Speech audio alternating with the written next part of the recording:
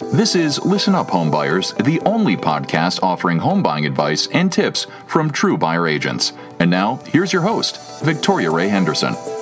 Thank you, everyone, for joining me on Listen Up Homebuyers, the podcast that features exclusive buyer brokers and agents from all around the country. This special podcast is focused on what we are all doing during the pandemic to help our home buyers. Everyone on this podcast is a member of NABA, and they're with an exclusive buyer brokerage in the United States.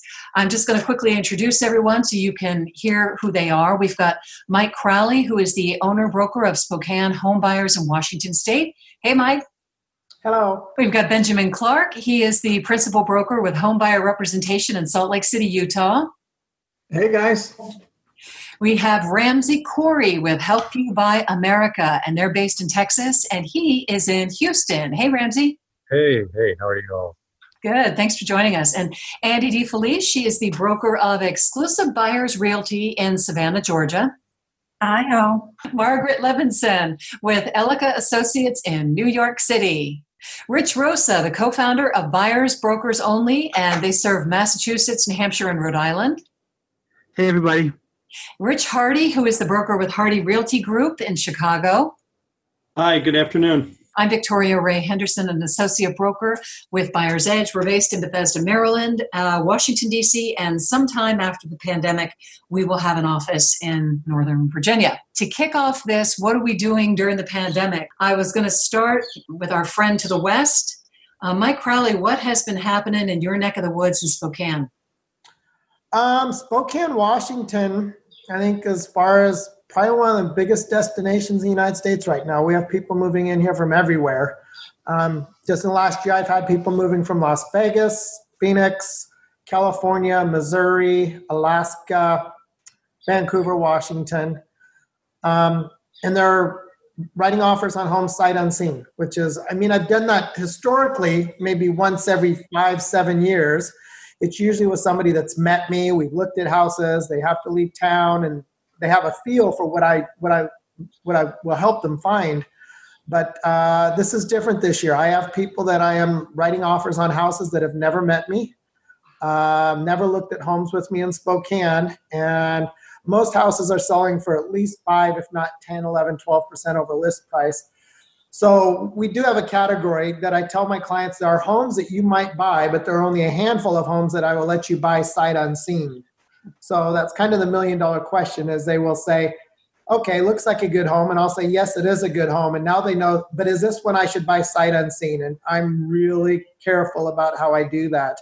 But we're finding them, and there are sight unseen homes.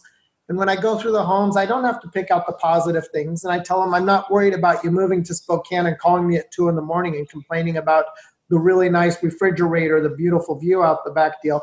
But you will call and complain if it turns out, there's a train that's going by, or the bus comes by every 20 minutes, or just any little thing. So I go through these homes with a really hard look at the negative things. And I really don't have to tell them anything about the positives, because the only reason we're going to look at it is we've already decided what the positives are. My job's to go in to make sure what the negative things are. Yeah, and so there's a lot to unpack there. Is anybody else doing sight unseen purchases with their buyers? Andy, did you want to comment on? No, what I wanted to ask Mike is, how are these clients finding you, Mike? Do they Google EBA in Seattle, and that's how they find you? Yeah, people you work for? That's some. A guy, we got a lead in our office last week, and somebody just called our office, and he's asked about 2 homes and wrote one of them, cash, sight unseen, home inspections this afternoon. We have we worked on our website over the plague, and so we've got a pretty good people coming to our website right now, which is probably, we're all busier than we need to be, so that's a nice thing. We do show some homes in person, so as far as a statewide deal, and it'll be interesting to hear what you guys are doing. When this first started, we could show one person at a time. That wasn't very fun because the spouse would sit in the car. Then we got to 2 people at a time. And as of about a week ago, we can now have 4 people in the house with us at a time. So it was kind of nice when the family-in-laws couldn't come look at the house, or all the kids couldn't race through the house. So there were some pluses to it. I haven't washed my car as much because I can't drive people around in my car. So I have to remind myself I still like to have a clean car. I just don't clean it every day anymore. But so it's nice. It feels like we're getting back to normal aside from wearing masks all the time. But to be able to have the both couple or a couple in the house and the kids in the house is kind of a nice, feels like we're getting back to normal, even though we don't know what will happen come the cold weather and stuff. So they're letting you have more than just 2 people in a house when you're viewing. Okay, yeah. 4 people, which is nice with the home inspections, because with the home inspector, I could tell my clients, you 2 can be there, or I can be there with one of you, but all 4 of us were not allowed to be in the house during a home inspection. And that was hard for me too, because I like to be there. Yeah, it's crazy. It really is. I mean, so, all right, well, Ben Clark in Salt Lake City, Utah, what's been going on with you and your buyers right now? So similar to Mike, we started out where we could only have 1 buyer in the house at a time. And I do miss, one of the things I miss the most about doing real estate during this pandemic is having them in the car with me, because there's a lot, especially if we're going out and we're looking at multiple homes. And there is, especially when you're brand new with a client, we've done Zoom calls and things like that. But there's nothing like that time between houses when you can discuss what they liked, what they didn't like. Are we meeting their expectations? Just talking about the market. All of that is really good time with the clients that makes it easier for me to help them accomplish the goals that they're trying to accomplish. So that's something I miss a lot about doing real estate here. But we were declared an essential service like real estate was in many states. I mean, people do need to buy homes and people do need to sell homes. And we've been wearing the gloves and the masks and using the sanitizer and the booties if people want us to do that. Our market is really hot. I think that's pretty much nationwide. I'm sure there are pockets where it's not quite so heavy. We try not to write offers on homes we haven't seen, but we are, depending on our price range of our clients, if they're in that super hot market, what I'm trying to do so that we're not wasting time. I've got clients who will sometimes be looking over an hour outside of where my office is and outside of where my clients are looking. Since people can live further away from work right now, the area that they're looking in for a home is bigger than I think it's been in the past. They don't have to go into the office, but maybe a couple times a month. And so they're willing to live further away from work than they were a year ago. And so what I'm finding to be helpful for us so that we're not running out, 2 hours of our day to go look at the newest listing that's going to have 25 offers on it by the end of the day. I'm trying to run a pre-market analysis, kind of a quick analysis on things, because we're running into the phenomenon of there are a few homes that are overpriced and they still may get multiple offers, but we're running into homes that are significantly underlisted. And my buyers get all excited. Hey, I can buy this home at, this price, when in reality, there's no chance it's going to fit in their price range. And so after a month or 2 of running around crazy, putting offers in and getting beat by sometimes 40, 50,000 because the listing agent listed them way too low. Right. I started doing that, and that's helped my clients and I save a lot of wasted time, and even having conversations with agents, when I do that quick analysis, I call them up and I say, do you know that you're priced at this range? Obviously we don't want to weaken our buyer's negotiating position, but sometimes they're just so out of whack. And I've even had listing agents tell me, yeah, I'm sorry, I work for a team and our strategy is to really underlist it and get 45 offers. Right. But the problem is 35 of those 45 offers are buyers who can't qualify for what it's ultimately going to go for.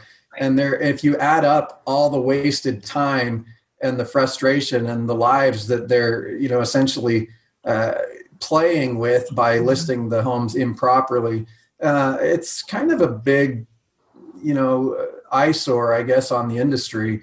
Yeah. Even you don't have to underprice a home in this market to get multiple offers in general. And I'm also finding that if I can get my clients pre-approved with, a 3-week closing, some lenders are 45, 60 days out, but we're able to get the homes when they bounce back after they don't appraise, because you'll have buyers that'll even say, other buyers, buyers you're competing with, that'll say, oh, we'll go X over the appraisal. We'll pay 10, 15 over the appraised value. Well, most of my clients, especially in the price range where you need to do that, can't do that. They're getting a loan and they don't want to just throw an extra 15,000 at it. So we end up trying to get those homes on the rebound when they don't appraise, because even buyers who say they'll waive the appraisal, they'll quickly get that appraisal done during the due diligence period and say they're canceling for some other reason, when in reality they realize, hey, we're wasting a ton of money here. Yeah, we don't want to go. Yeah. They get buyer's remorse. So how many of you are finding, number one, that obviously the housing inventory all across the country is low, but what are the most number of competitive offers that you've been in? Like, let's go around. Rich Rosa, what was a big number that you had to deal with? Well, actually, it wasn't recently. A couple of years ago, I had a situation where there was 22 offers on a place. It was listed for $535 and it sold for $640. So it went 105 over. Yeah. And there was 22 offers. But that was actually a few years ago. In the Boston area, the inventory has been low for years now. It's not something that just started the last 6 months. I mean, COVID made it worse for sure. But we had pretty tight We've had pretty tight inventories for at least 2 or 3 years now. Yeah, it's gone down in in Massachusetts as a whole. Inventory has gone down basically every month for about 8.5 years. So you cover New Hampshire and Rhode Island too, right? I mean, just outside of... Not myself, but my company. Yeah, your company. So is it the same there as well? I mean, or are we just talking about areas that are around cities is it getting any better for buyers if they're farther out? So southern New Hampshire is sort of like greater Boston. And so is, Providence is only about an hour from Boston. Okay. Providence, Rhode Island. So it's all sort of kind of a similar market. Yeah. So Western Massachusetts, way west towards Albany, New York, isn't like Boston, and Northern New Hampshire is not anything like Southern New Hampshire. Yeah. But Rhode Island you could drive through the state of Rhode Island, if you blink, you'll miss it. I forget how close all that is until I get up there. Yeah. Oh my God, I've gone through 2 states, Right. Margaret, the big topic that's been all over the place, everything that I've read, everybody's moving out of New York City. Is that true? Well, there has been an exodus of, I would say, 2 kinds of people. I would say families with school-age children. So there's really been a big exodus of that. And is that recent, though? Excuse me? Is that something that's recent, like during the pandemic? Yes, very suddenly. All right. I mean, some of in May, I went into a condo in Williamsburg, Brooklyn, where the egg carton was still on the shelf. I mean, some people really ran out of the city. And so the kind of 2-bedroom apartments in the better neighborhoods, there's a lot of vacancies there. The other exodus, which is something that has been going on for a long time, are investors in Midtown. So investors are just dumping their condos, especially in Midtown. And I mean, actually for me, this has opened up, I work with a lot of first-time buyers, so it's really opened up a lot of great opportunities for people looking for 2-bedroom apartments, maybe people who are planning to have children, and then office workers. One of my clients works for the UN. She has to go to the UN in person. She's a translator. She bought an electric bike. She's living in Bushwick right now, but she wants to be in Midtown. So it's a great opportunity for her. The prices in Midtown are very, very low. They're lower than they are in Brooklyn. So it's kind of a Copernican revolution. But there's definitely a market there. And so these people who are exiting, is part of it due to the exposure to the virus? I mean, they don't want to be in an elevator, they don't want to be touching, is it that kind of an exodus, or are you saying it's just? No, I think it's about their kids. I mean, New Yorkers are really sensitive about their kids' education. Mm-hmm. People are very competitive I mean, maybe all over the country they are, but especially in New York, they're just super competitive. They'll they'll pay many hundreds of thousands of dollars more to be in a better school district than not in a school district. So, for these parents, and there's always a compromise. Maybe the child is not going to school in their own neighborhood. So now that there's just no school going on in New York City, no in-person school, it was they just moved right out to the suburbs. And if they were affluent enough to have like a summer home or a family home, I mean, people really took their kids out. And I think with it mostly being educational and children. Yeah. Okay. Guys, I just want to take a moment and say, you can jump in here. It's not just me asking questions. If you've got a question for anybody who's talking at any time, just ask. Okay. So, Rich Hardy, in the Chicago area, what's happening in your market? I'm sure it's crazy competitive, just like it is everywhere else, but what else is going on? It is crazy competitive, just like everybody else is explaining. A couple different things here. So I'm in the northern suburbs of Chicago, Highland Park, Lake Forest. For years, these markets have been dead. I mean, there has been no activity. Talk on the street is always about how much inventory there is because nobody wants these larger estate homes. They want smaller empty nester properties. And with taxes being what they are in Illinois, new buyers are no longer coming out to some of the suburbs. And so when the pandemic first hit, I was very busy in the city with a lot of first-time home buyers. And then as the pandemic wore on, all of a sudden we began to see this shift into these communities where nobody was buying, out in the north suburbs, northwest suburbs.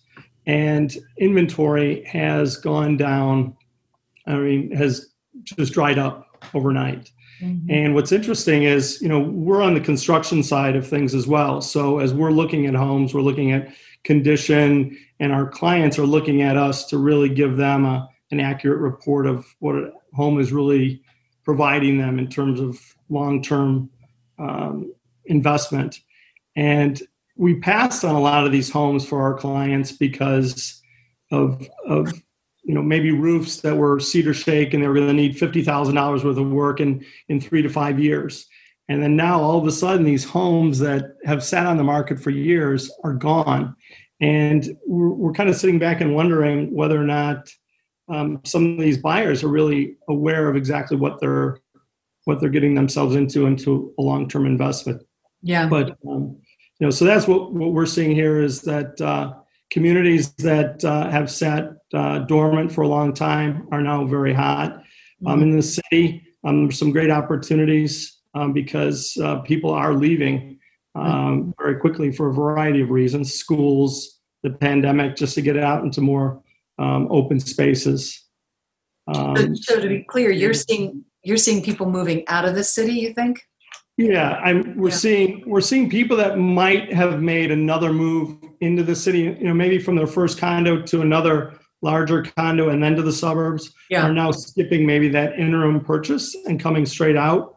And then they're in terms of some first-time home buyers, I think we're seeing some opportunities created by these vacancies, like Margaret just mentioned, that are now an opportunity for some first-time home buyers that might want to take a chance on getting into one of these condos. And with rates lower, they're getting into a little bit more home than they would have normally. I wanted to go talk to something Rich said. There are a lot of homes that come up, and I tell my clients that if you have a terrible home, you can sell that in this market. There are, you can sell anything in this market. And so as buyers, especially those first-time buyers, they need to be very careful. And this is where it's important to have an agent on your side, because I've seen homes that have mold issues in the attic and in the, structural issues coming on the market, bad roofs, like you said, things that can cost, tens of thousands, if not more. And other buyers are snatching them up. I don't know if they're ignorant, or I have to presume that they're ignorant and their agent isn't really looking out for their best interest, because I checked my clients from buying a home. It came back on the market, like we said. I got a copy of the inspection report. It had mold in the attic, mold here. I said to my clients, you've got all these issues that you can't necessarily see when you're just going through an open house. And they decided not to do it. And it went right back under contract, to somebody else. Yeah. So, And Andy has proved too that people are moving out of Chicago, because I know that she's working with 3 people. I keep getting texts from Andy telling me, thank you for sending another person my way. I do encourage you. Any of y'all that want to send them down my way, people love to come to Savannah. Yeah. We appreciate that, Rich, a lot. Absolutely. Spiders. Ramsey Coleman, I wanted to give you a chance to tell us about Houston. What's going on. When I've been to Houston a few times, it feels like it's the suburb that never ends. So what's happening? Yeah. So we don't have zoning here, as you know, and we have a ton of builders.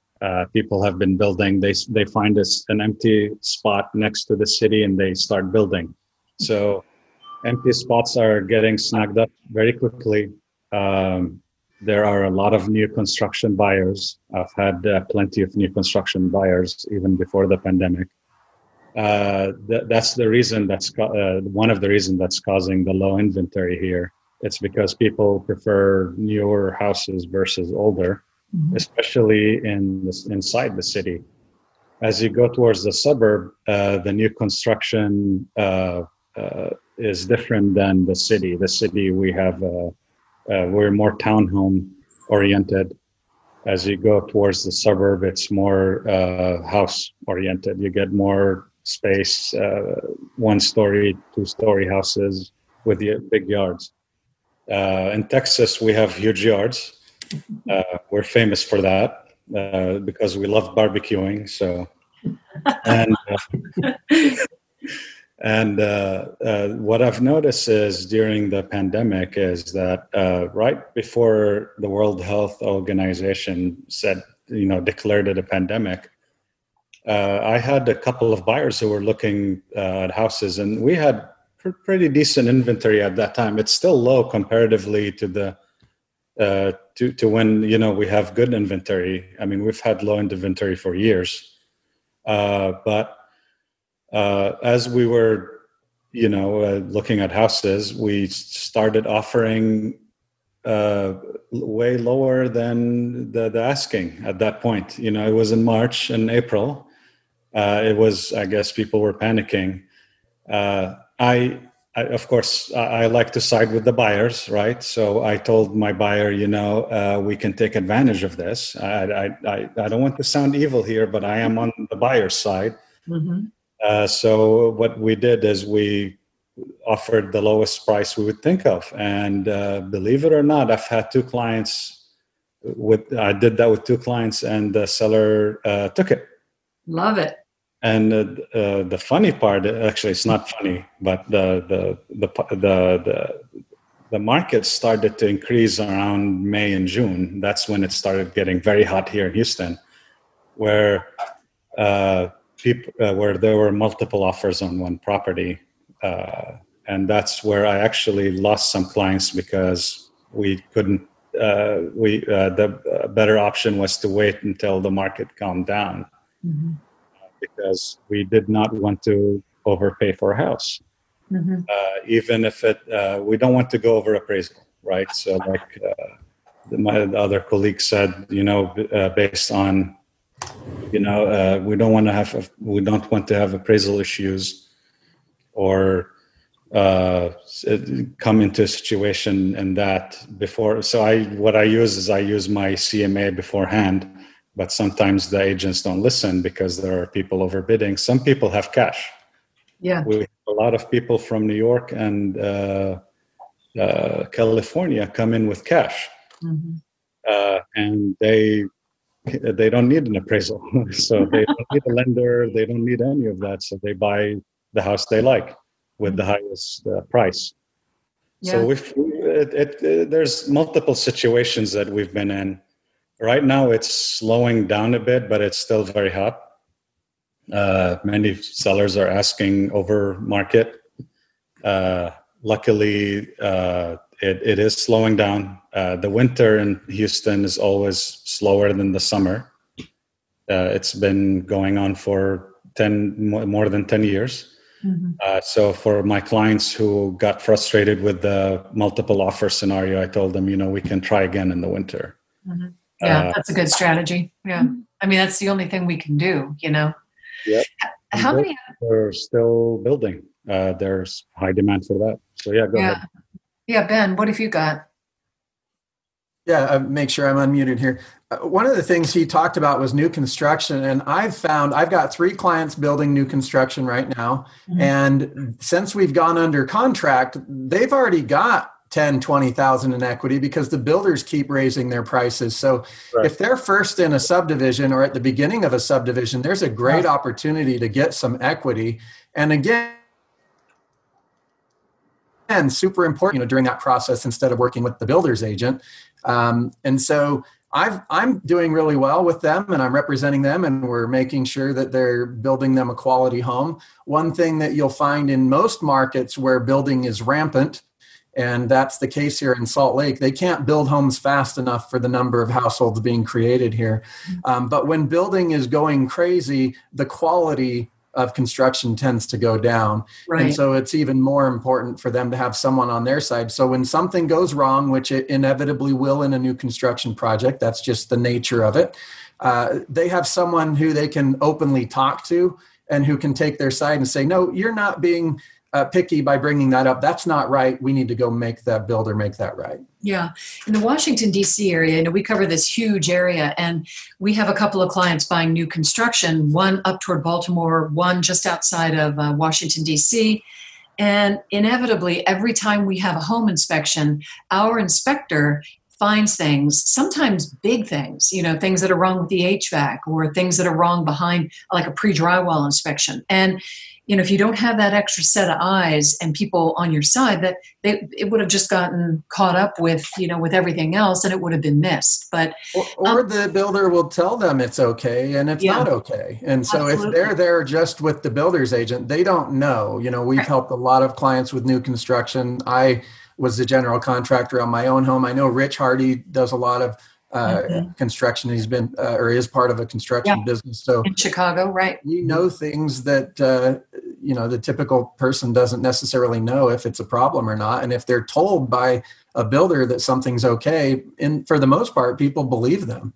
Yeah, and you hear all the stories after closing in new construction neighborhoods of all the stuff that went on to on the Facebook pages about the builder cutting a corner here and there. And then the buyers just don't know that they don't know those things are problems. Yeah, they don't know what they don't know. Rich Hardy, what do you want to share about that? Yeah, I think just trying to make sure that you're staying ahead of that pace of the frenzy so that you're able to provide that accurate information for your clients and making sure that they don't have any buyer's remorse after they've after all the dust settles, because you're moving at such a quick pace in this market that you really need to make sure that you're providing information at rapid speed so that you can keep your buyer in the right house, but once they close, that they're confident that they made the right decision.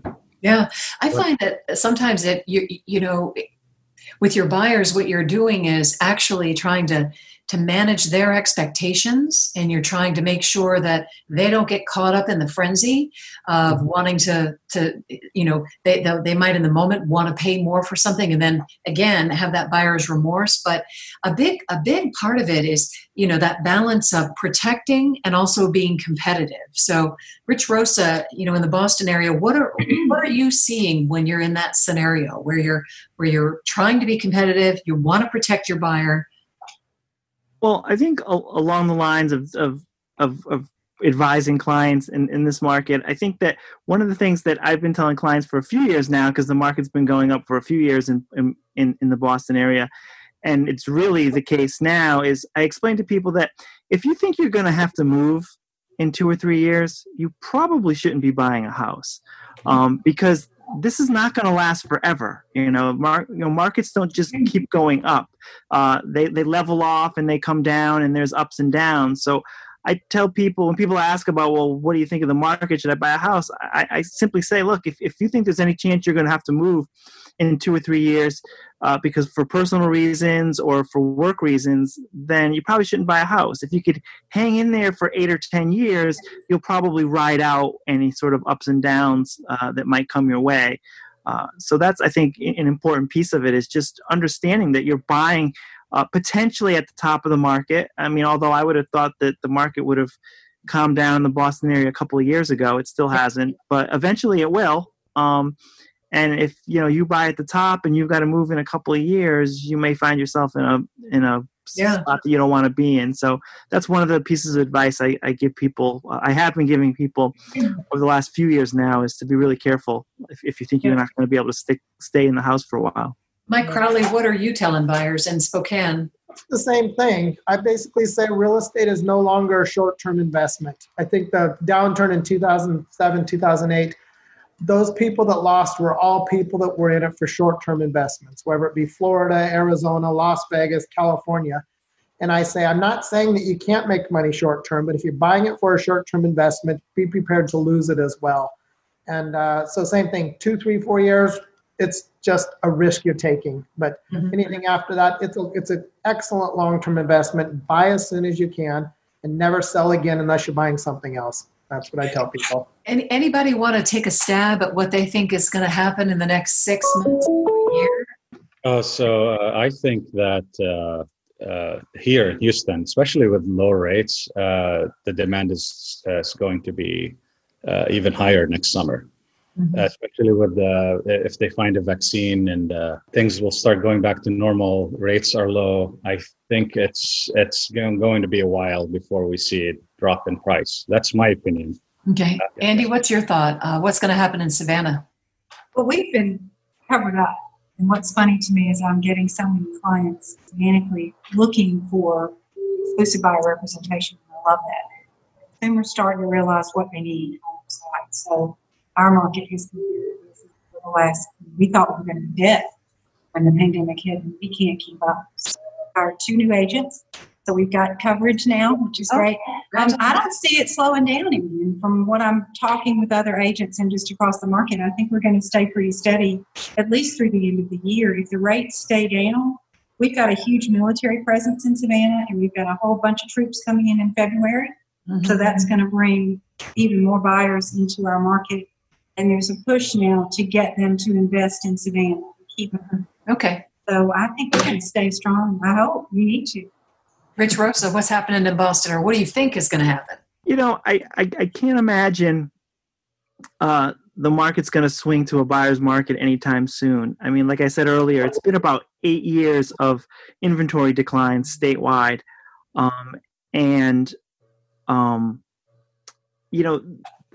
There's communities where there's less than a month of inventory. There's communities that have, 20, 30,000 people, and there's, 12 houses on the market at any given time. So I think it's going to, I think we'd have to really see a slowdown in the economy or something else that is going to trigger a buildup in inventory. And until we see that, I can't see how the market shifts. I mean, a lot of people, when the pandemic, first hit, they said, "Hey, Rich, what do you think?" I mean, people, 1 million people lost their job just in Massachusetts. Do you think that's going to slow down the market? And of course, I think everybody thought, well, yeah, maybe it will. But as it turns out that, especially in a place like Massachusetts where there's so many tech workers, so many people working in the, software industry, in the computer industry, in biotech, these are all people that could work from home. They didn't lose their jobs. And then we have a really big,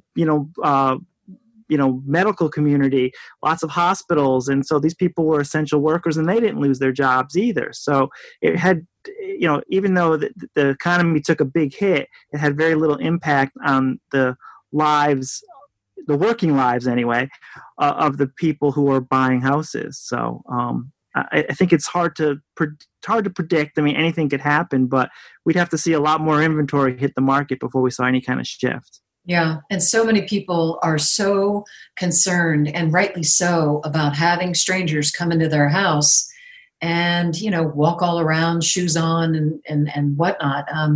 Anybody want to add, we could go around, add last minute thoughts? Anything that wasn't said that you want to make sure gets tossed in here?